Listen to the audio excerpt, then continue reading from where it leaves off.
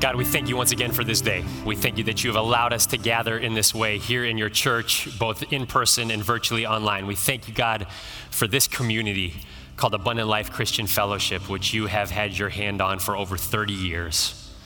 We see your faithfulness all over this place, and we praise you for it. I pray now, God, that you would quiet our hearts before you. We have worshiped you. We have given you our worship and our praise, and now we look to hear a word from you. And so I pray that you would speak clearly in this moment. I pray that you would open our minds and our eyes and our hearts and our ears to receive what it is that you have for us.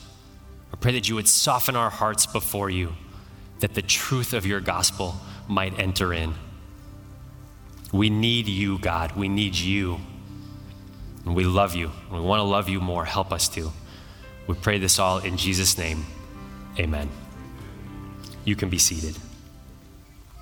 Let's say thanks one more time to the band from Maranatha. They have been an incredible blessing to us in this season. All right, before I get into the sermon, this is an announcement-heavy day, so I apologize, but I got just a couple more things I need to bring before you, both of which I think are very exciting announcements. So the first one is this. Some of you know Junior Tagada. He has been helping lead worship for us in this season. Yep. And the timing just didn't work out to make this announcement on a Sunday that he was here. But he has graciously agreed to come on as our interim worship director for this season at Abundant Life Christian Fellowship. So that is a direct answer to prayer. He's got commitments some other places, so a couple times a month he won't be able to be here, but we'll continue to he'll help us fill in when he's not here. So he's going to help bridge the gap in this season while we look and seek God's direction for a more full-time, long-term worship leader. And this is what I think is really exciting about what Junior's going to help us with, is he's going to lead worship on Sundays, but he is also going to help us begin to build up and identify a worship team internally here from our church. So I think that's super exciting. And I just want to give you the heads up on that, that in the coming weeks and months, we will start getting some information out to where if you have a gifting in the areas of playing an instrument or singing and feel like God might be calling you to be part of a worship team here at ALCF, we're going to start putting the mechanisms in place to start building up a team like that. So if that piques your curiosity, start thinking about that. If you're like me and you're like, never in any way should I be anywhere near a musical instrument or a microphone, I would just ask you to pray, because that's something that's been on the leadership of this church's heart for a while, and we would love to see God raise up some godly musicians, and we have an amazing team of vocalists already to lead us in worship from this body. So that's the first announcement. The second one is this. It is not a big deal, but I just want to give you a heads up. We're taking some vacation this month. So we have family in Tennessee. Actually, last year, my folks moved from Cleveland to Tennessee. So my folks are in the Knoxville area. Beth's folks are in the Nashville area. So we're going to go for several weeks to Tennessee, see a lot of family we haven't seen for a while. So I'll be gone for some weekends. We'll be gone for some weekends. Just didn't want you to freak out. You will be in very good hands while we're gone. So with that, let's get to actually what's important, and let's look at God's word and have a message from it today. Mark chapter 2 is where we're going to read from. Mark chapter 2. Beginning in verse 18 and going through verse 22. I'll give you about 10 seconds to get there. Mark chapter 2, starting in verse 18 and going through 22. This is what it says. It says, "Now John's disciples and the Pharisees were fasting, and people came and said to him," that's Jesus, "Why do John's disciples and the disciples of the Pharisees fast, but your disciples do not fast?" And Jesus said to them, "Can the wedding guests fast while the bridegroom is with them? As long as they have the bridegroom with them, they cannot fast. The days will come when the bridegroom is taken away from them, and then they will fast in that day. No one sews a piece of unshrunk cloth on an old garment. If he does, the patch tears away from it, the new from the old, and a worse tear is made. And no one puts new wine into old wineskins. If he does, the wine will burst the skins, and the wine is destroyed, and so are the skins. But new wine is for fresh wineskins. This is the word of the Lord. Thanks be to God. I hate winter. We're not supposed to use that word in my house. I strongly dislike winter. And many of you know I grew up on the East Coast and in the Midwest. One of the greatest evidences of God's grace and goodness in my life is what winter has looked like over the last 3 years since he brought us to California. Yeah, hey, you can clap. That might be the best thing to clap for the whole way. It is amazing what the sunshine does. There are a lot of reasons to really strongly like a Midwest or an East Coast winter. Obviously, the bitter cold. It's miserable. The months on end of gray, not seeing the sun for months, it's amazing what the sun does for us as human beings. Maybe the worst thing for me about winter was how dirty it is. You see, when you get all this snow, and like native Californians, this is like, you just know this in your head, you haven't actually experienced it. Those of us who are transplants, you know this is gonna bring up some PTSD. When you get all this snow and ice that you get all winter long, they put down salt everywhere. Salt on the highways, salt in the parking lots, salt on the sidewalks, on the steps, and the entryways. And that salt, over the course of the winter, gets on everything. It gets all over your cars and is filthy. It gets all over your shoes and the bottoms of your pants, and it is filthy. There's dirt and grime and muck everywhere by the time you get to the end of winter, and I'm a little bit of a clean freak, and so I hated it. I hated the salt in winter. If you parked your cars in the garage, it trashed your garage. And when we were living in Ohio, we had a nice big 2-car garage, and we parked both of our cars in that garage all winter long. And so every spring, when we knew that the snow was over, we had a faucet actually inside the garage and a drain in the middle of the garage floor. And so every spring when we knew winter was over, so that was like sometime around July, I would hook up a hose to that faucet, and I would spray down the entire garage, pull out all the kids' toys, all the cars. It was cathartic to just wash away 4 months of salt and grime and dirt. In the last year that we were living in Ohio, I went through this same routine, pulled out our cars, pulled out all the kids' stuff, hooked up a hose, started spraying down the garage, probably 30 minutes of spraying toys and cars and the garage floor. And for those of you native Californians who are horrified that I ran a hose for 30 minutes, it is not like it is here. We didn't see the sun for 6 months, but it was an embarrassment of riches when it came to water. Just water everywhere. So I sprayed down the garage, and as I was spraying, I had this thought of like, this water pressure doesn't feel like it normally has in the past. But I just didn't think anything of it. It had been a year since I'd done it the last time, so whatever. 30 minutes running that hose all over the garage. Finished up, left the garage door open for things to dry, went in through the laundry room, came in through the kitchen, and heard a noise coming from the basement that was not a familiar noise. It sounded like water. And as I bounded down the basement stairs, I was horrified to find a waterfall coming out of the basement ceiling. It wasn't supposed to be there. That wasn't like a neat in-home kind of water thing. And what you need to understand about our house in Ohio, and a lot of houses in Ohio, is they had big basements, not like most of the houses here, and it was finished. And so we had carpet, we had drywall, we had beadboard, we had an office, we had a guest room down there. The previous owners had wired it for surround sound. Our kids' toys were down there. There was a little exercise room. Excuse me, I just need a minute. Okay, I'm good. And I came down to water everywhere, standing water on the floor. The walls were wet up to my waist. See, what had happened is over the winter, the pipe that ran to the garage had frozen with water in it, and it had burst the pipe. And when I turned on the faucet that spring morning, most of the water that was supposed to be going into my garage was pouring into my basement. The water was supposed to be contained in the pipe. And when it was contained in the pipe, it was no big deal. I could direct where it went, how hard, how far, how fast. But when it got out of the pipe, I lost control over the water, and it went everywhere. and it was so destructive.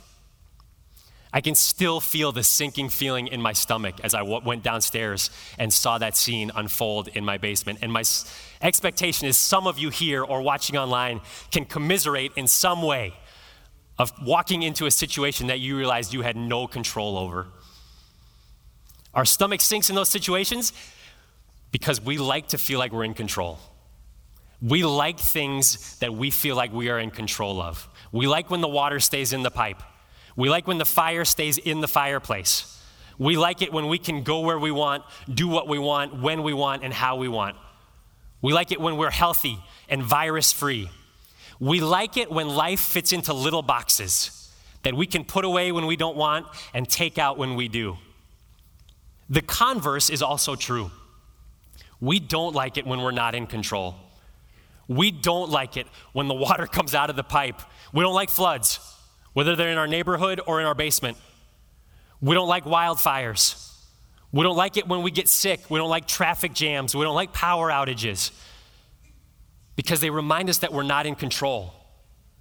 We don't like it when life doesn't fit neatly and tidily into little boxes that we can put away and take out when we need it. But the problem is, as anyone who's done any amount of life knows, that is not how life works. Most of life does not fit into tidy little boxes that we can take out and put away when we don't need them. If anyone has ever had a real job, or any job, part-time job, you know that work does not stay in the box. Relationships, marriage, dating, or otherwise, they don't stay in the box. Parenting, it doesn't stay in the box. And you know what else doesn't fit neatly into little boxes? Jesus. It's church. You knew we were going there. Jesus does not fit into the boxes that we want to put him in. Now, we really want him to. We would love to have a Jesus who fit neatly and nicely into a box that we can pull out when we want him, open it up, ask for the things that we need, put him back, put him away when we don't need him and don't want him to come wherever it is that we're going. But Jesus does not fit neatly into the boxes that we try to put him in. We are continuing in our series in Mark, our deep dive into the Gospel of Mark that we're calling Let's Go. And as this is what's neat about spending this much time in one book, is we're getting to see the arc of the story. And so what we are seeing now in these last few weeks is Jesus has arrived, he's announced the kingdom of God is here, he's announced war on the kingdom of this world. He is doing the things that God does. He is forgiving sins, he is saving people, he is healing the sick, he is driving out demons. And remember last week, the insiders, the establishment, they're not too happy about it. And so they're starting to challenge him. And so we're in the third week of a passage that a why question hangs out in the middle of the text that we're looking at. 2 weeks ago, it was, why does Jesus say that he can forgive sins? Last week, it was, why does Jesus eat with tax collectors and sinners? And this week, the question is, why don't his disciples fast? And so here's what would have been really neat and really fun, I think, and a really easy way to preach this morning. I could have preached a sermon on fasting. What is fasting? Why to fast? How to fast? That last point would have been really easy. Don't eat. But here's the deal. This passage, which seems on its surface like it's about fasting, it's not about fasting. This passage is about expectations. This passage is about the expectations of the people who were seeing what Jesus was doing and who he was. And they were saying, you are not doing what we expect you to do. You are not acting in the way we expect you to act. You are not fitting into the box that we expect you to fit in. So we will preach a sermon on fasting another day, and that will be great. Today we're going to talk mostly about Jesus. I'm calling this sermon Hungry Expectations, because the question about fasting was really getting at the underlying question, which is, why aren't you doing the things that we expect you to do? We're going to learn 3 things about Jesus as we look at these verses that we're studying today. And the first one is this. Jesus is unexpected. Jesus is unexpected. Look with me back now at our text, verse 18. John's disciples and the Pharisees were fasting, and people came and said to him, why do John's disciples and the disciples of the Pharisees fast, but your disciples do not fast? So I told you we weren't going to talk about fasting, but we're going to talk about fasting just for 2 minutes. Okay? So John is John the Baptist. He had some followers who were disciples, and apparently they fasted regularly. Also the Pharisees, they fasted regularly. But here's the deal. In the Old Testament, God only commanded one time for his people to fast. There was only one day per year that God commanded his people, the nation of Israel, to fast. It was the Day of Atonement. It was the one day a year that the high priest went into the Holy of Holies, the holiest of places, made a sacrifice to God to atone for the sins of the people. God said on that day, all of Israel should fast. That's the only one he commanded. Now, over time, and we see it in the Old Testament, there were other times that his people fasted. There were other opportunities, mostly when they were preparing for something, or when they were mourning, or when they were in a season of prayer or discernment or seeking God, they would fast. But what is critical to recognize is those fasts were not commanded. And so by the time we get to Jesus, there is an association with those who are religious and devout with fasting. They did it regularly. And so they expected a rabbi or a teacher of the law and those who followed him would fast. So the disciples, the Pharisees, they fasted 2 days every week before it was cool. They weren't trying to kickstart their metabolism or get into a ketogenic state. They did it because it showed how religious they were. But again, that was tradition, not commandment. And so here comes Jesus, and he's got his disciples, and his disciples are not doing what everyone else is doing. And so the people come to him and they ask him this question: why aren't your disciples falling in line? Why aren't they doing the status quo? Why aren't they doing what we expect them to do? Why aren't they fitting into the box that we expect them to go in? The reason they have to ask that is because Jesus is doing something that's unexpected. They expected him to fast. They expected his followers to fast. But he's not doing it because he's unexpected. And this is why so many in his time missed him. Because he wasn't what they expected. He didn't look like the Messiah they expected. They expected a Messiah who was going to come in power as a mighty king and raise up an army and overthrow the Roman oppressors and restore Israel to its former glory. Not a son of a carpenter from a no-name town that no one had ever heard of, who doesn't even fast like he should, because Jesus is unexpected. There's a guy who lives here locally who some of you might be familiar with. His name is Stephen Curry. He plays a game called basketball. He lost to the Cavs in the 2016 finals. Does that ring a bell? Steph Curry is a transcendent basketball player. He is a consensus top 5 player in the NBA. He is one of the greatest point guards ever to play the game. He is arguably, and in my opinion, the greatest shooter ever to play the game of basketball. He has won 3 world championships. Twice he has been named the most valuable player of the NBA, which basically means you're the best basketball player in the world. I'm surprised I didn't get more amens on that. Do you know where Steph went to college? Do you know where most NBA players go to college? Duke, North Carolina, Kentucky, UCLA, Michigan. Steph went to Davidson College. It is a small, private, liberal arts school outside of Charlotte, North Carolina. Steph came out in 2009. You know when the last NBA player was that came from Davidson College? 1983. Davidson is not an NBA powerhouse. Why did Steph go to Davidson? Because nobody else wanted him. Because his senior year in high school, he was barely 6 feet and he was thin as a rail. He did not look like a basketball player. And arguably, he doesn't really look like a basketball player today. And because he didn't look the way the recruiters expected him to look, they passed him up. His assistant coach at Davidson said some people will just take one look at a guy and make a decision. And that's what happened with Steph. And he destroyed them when he got to the NCAA tournament. And he made them all look like fools for passing him up and for having to go to this little school called Davidson. And he is now literally one of the finest basketball players ever to live. But so many people missed it because he was not what he was not what they expected. That's exactly what the people were doing with Jesus when he walked the earth.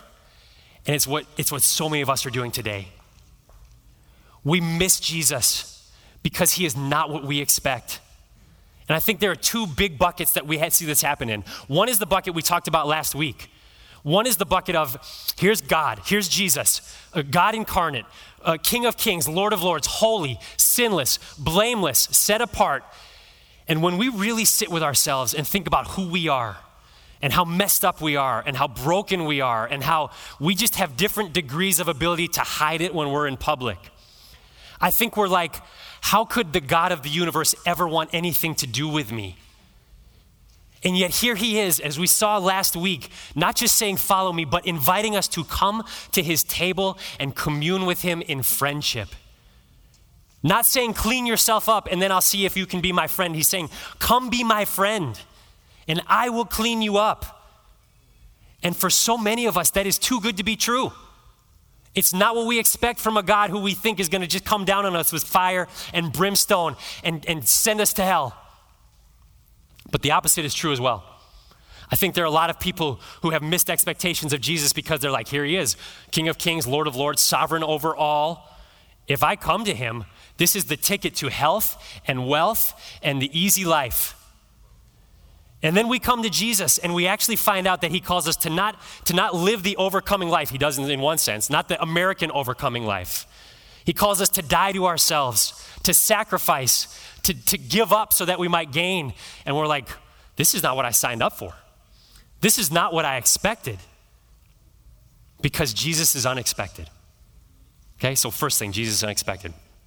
Second thing I want us to see in this passage is this. And this is kind of part of the unexpected. Jesus is joy. Jesus is joy. These people come and ask him, why do John's disciples and the Pharisees' disciples fast, but your disciples don't? And Jesus responds with this little parable about a wedding. Verse 19, he says, can the wedding guests fast while the bridegroom is with them? As long as they have the bridegroom with them, they cannot fast. So here's what we need to know about weddings. First century Palestinian weddings. Normal Jewish wedding at the time of Jesus lasted 7 days. That was for a new wedding. If it was a widow who was being remarried, it lasted 3 days. Can you imagine those conversations with the parents of the bride? Like, boy, I'm not sure we can do $50 a head for dinner that night. It's like, I'm not sure we can do $50 a head for 3 days, for 3 meals a day, for 7 days. It was a huge party. 7 days. And all that was required of the friends and the guests and the neighbors who were invited to that party was to party. All that was expected was that they would rejoice and celebrate the new couple and have a great time with each other. And so what Jesus is saying is he's saying, I'm like the groom at a wedding.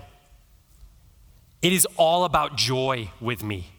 He's saying fasting, as you normally do it, is associated with mourning, with penance, with seeking forgiveness, with prayer, with seeking God's face. Nothing wrong with those in and of themselves, but they have no place at a wedding. He's saying, my presence is joy.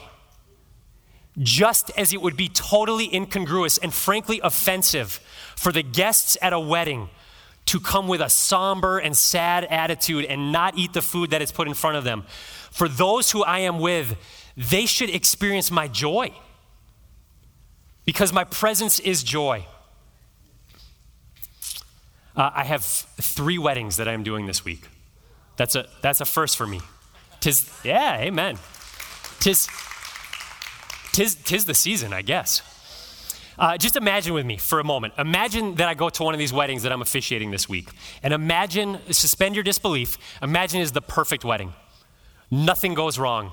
The bride and the groom are perfect for each other. And everyone knows it. Both sets of parents just totally approve and are ecstatic about this union. All of the friends and family know these two people were made for each other. The ceremony goes perfectly. The flowers are on time. The pastor just nails the message. The food is perfect. Nobody's feelings are hurt. There's no underlying tension. Just imagine that it is perfect. And I'm at the reception, and I don't really know anybody because it's not my family, and I see the table of groomsmen. And I'm like, here are some guys I can go talk football with, right? And so I head over to the table of groomsmen, the groom's best friends at this wedding. And while everyone is just having the time of their lives, they are sitting there not talking to each other. Totally silent. The surf and turf and the twice-baked potatoes are sitting untouched on the plates in front of them. And imagine I asked them, like, guys, what's up? What's the deal? And imagine they answered like this. They're like, well, this has just been such a disappointing experience. This is not what we thought it would be. This has been a really hard thing. This is not what we expected it to be. Do you know what conclusion I would come to about those guys? They're imposters.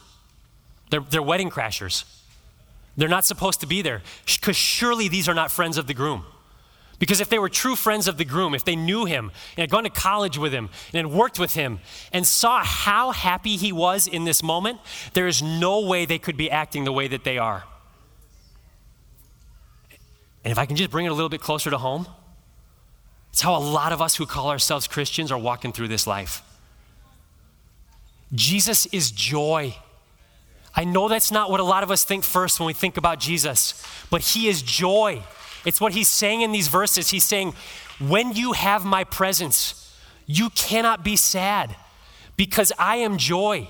And what God's word makes extremely abundantly clear is that for those of us who have bowed the knee, who have invited Jesus into our life to be king of our lives, he is with us all the time because his spirit comes and lives inside of us.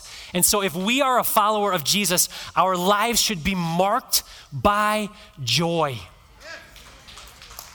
And my question is just, are they? And I'm like, I'm so convicted even as I say this, because like 99% of my life can be perfect. And the 1% that isn't, I'm harping on. But God is like, it doesn't matter what's going on at work. It doesn't matter if you're not married to the perfect person that you thought you were going to be. It doesn't matter if your kids are not perfect. It doesn't matter if your house is not perfect. It doesn't matter if your basement is standing under 2 inches of water. You can still have joy because you have me with you wherever you go. I know a lot of us, when we think about the Christian life, whether we're Christians or not, joy is not the first word that comes to our mind. It is like duty, discipline, sacrifice, devotion, grit your teeth and bear it. And those are all part of it. But God is saying, Jesus is saying, my primary deal is joy. May we see him for that, and may we walk in it.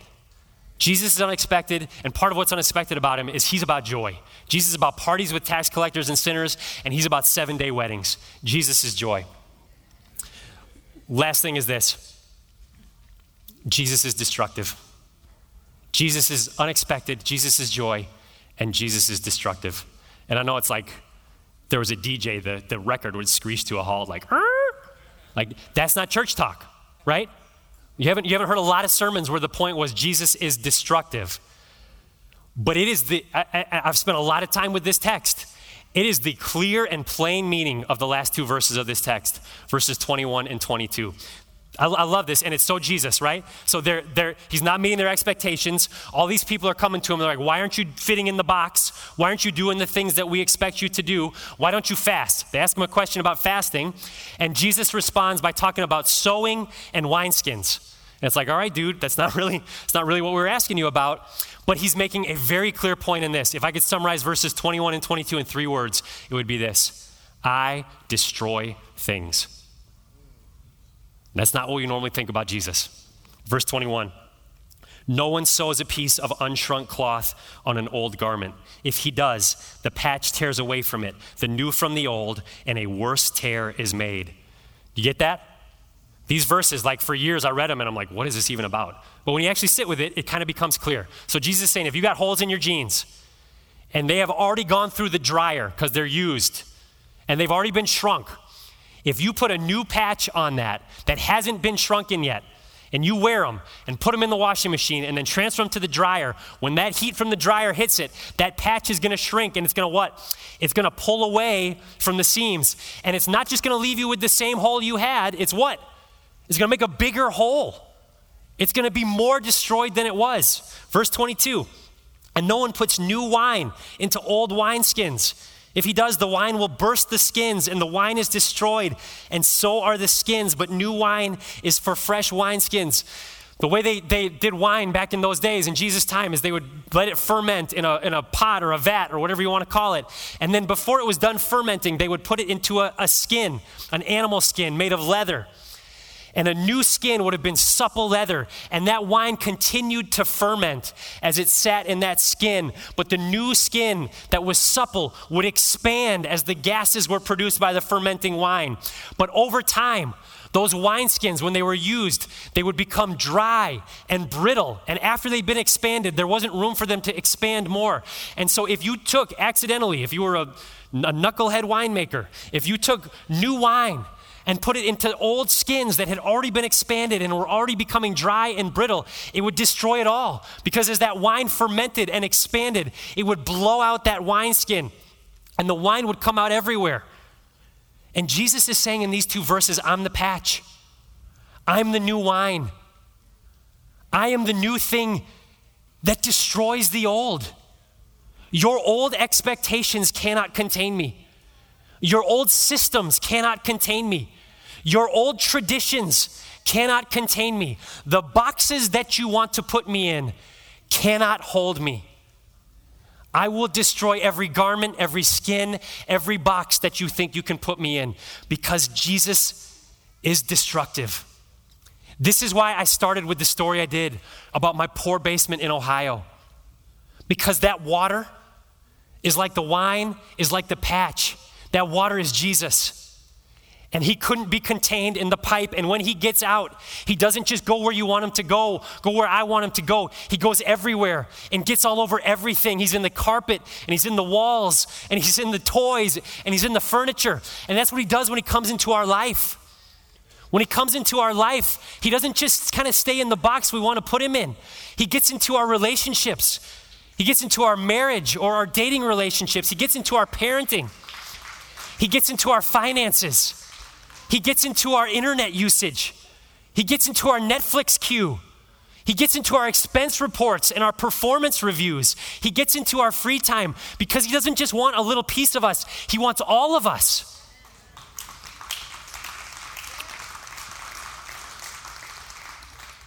And when he comes into your life and surveys the landscape, he's like a contractor looking at a house. He's like, this house is not going to hold me.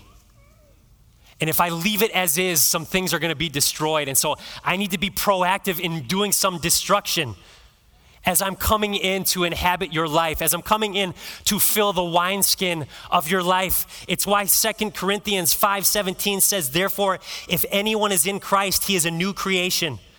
The old has passed away, the new has come. Thank God he doesn't fit in our boxes. Because if he did, he would be too small of a God. That's a little g God who is made in our image that we can take out and put away and does only the things we want him to do. We need a big G God who bursts out of the boxes that we try and put him in, because we need a big G God who can get rid of the old and make us into something new. When you think of the life of the house of your life, when Jesus comes in and he's like, we got to tear this thing down. Initially, we're like, great. I got a lot of stuff in my past. I got a lot of anxiety and fear and garbage that I was really hoping you could help me with. And so he takes off the roof and he starts taking off the second floor, and you're like, this is great. Thank you, Jesus. You're cleaning up a bunch of stuff. It's like those we take junk away guys.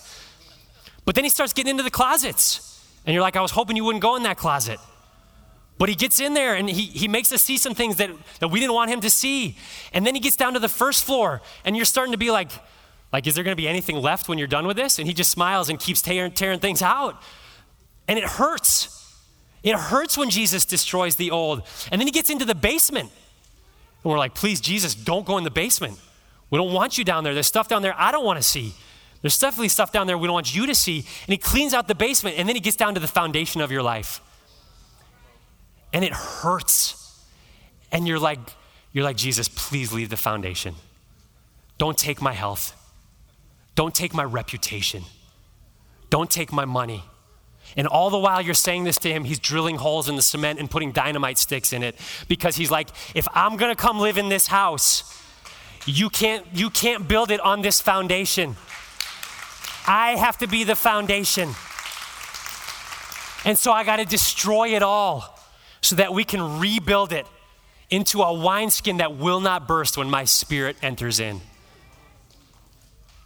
Jesus is destructive. And can we praise him for that?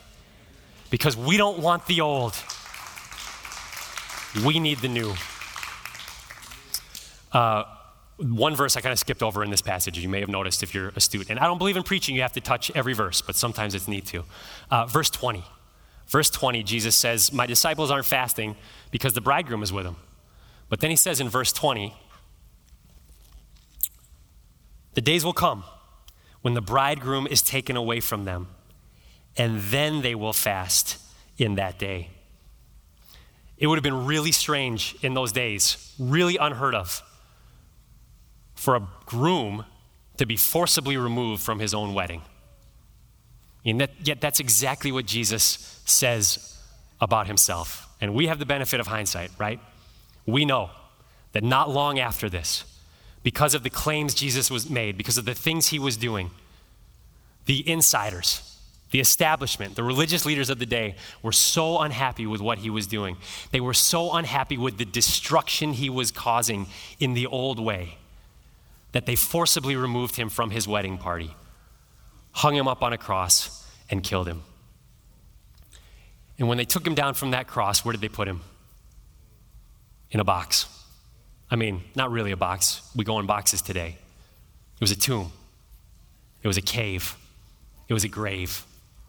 And they thought that he could be contained in that grave. And don't miss, that physical grave is a representation of what was happening spiritually, because the forces of evil thought that they could contain Jesus in a box they called death. But church, the boxes we try and put Jesus in do not hold him. The grave could not hold him. Death could not hold him, because 3 days later, he burst forth out of that grave. And in doing so, he destroyed the old and ushered in the new. Jesus cannot be held in the boxes that we tried to put him in. And can we thank God for that? The promise for all who will say, Jesus, come in and make me new, is that he will do it. And he will take the old garment, the old wineskin of your life, and replace it with the new, and fill it with himself, such that the box of the grave and death cannot hold you either. Jesus is unexpected. Jesus is joy. And Jesus is destructive. Let's pray. God, we thank you that every time we turn to your word, we are encouraged and blessed and reminded of who you are and what you have done for us. And we praise you that as Tim Keller says, you see us as is. You love us as is. You accept us as is. But you do not leave us as is. God, for those of us who have been walking with you for a little while, we ask that you would continue to do your work of dismantling the old and building us up into something that is new. And God, for those who may not know you, who are watching today, I pray, God, or listening today, I pray that you would make them know that the promise of your gospel is not too good to be true. As unexpected as it is real and it is glorious. We ask that you would meet with someone today. We pray all of this in Jesus' name. Amen. All right, we're going to transition into a time of communion.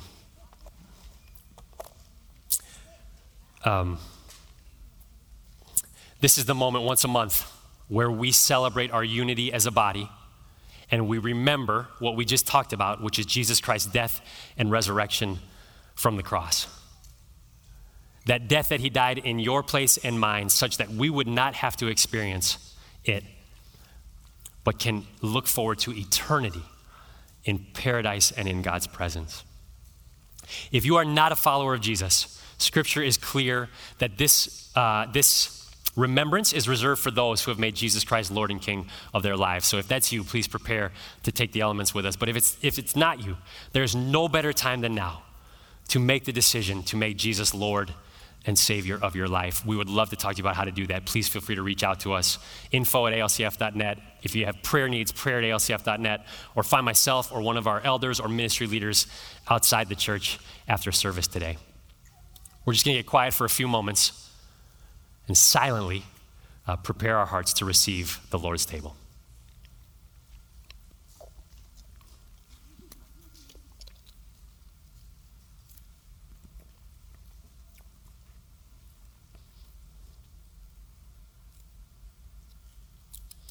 if you have the prepackaged elements, I would start trying to open it now, and I'll lead us in just a minute.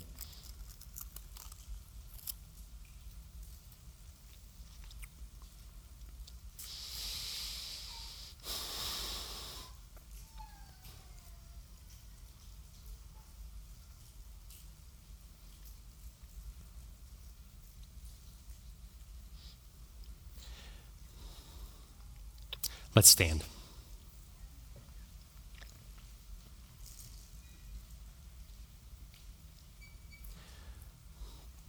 Please get ready with the bread.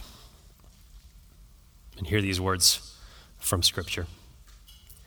It says, "For I received from the Lord what I also delivered to you, that the Lord Jesus on the night when he was betrayed took bread, and when he had given thanks, he broke it and said, 'This is my body, which is for you. Do this in remembrance of me.' Take and eat."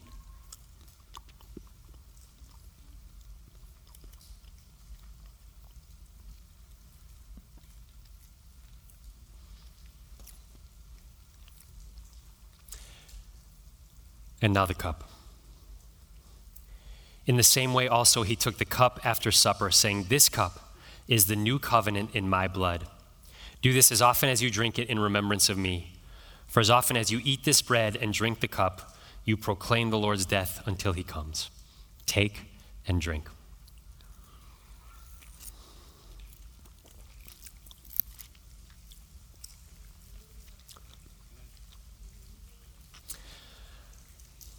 Galatians 2:20 tells us, Paul tells us in Galatians 2:20, speaking for himself, but speaking for all, for whom Jesus is the Lord of their life.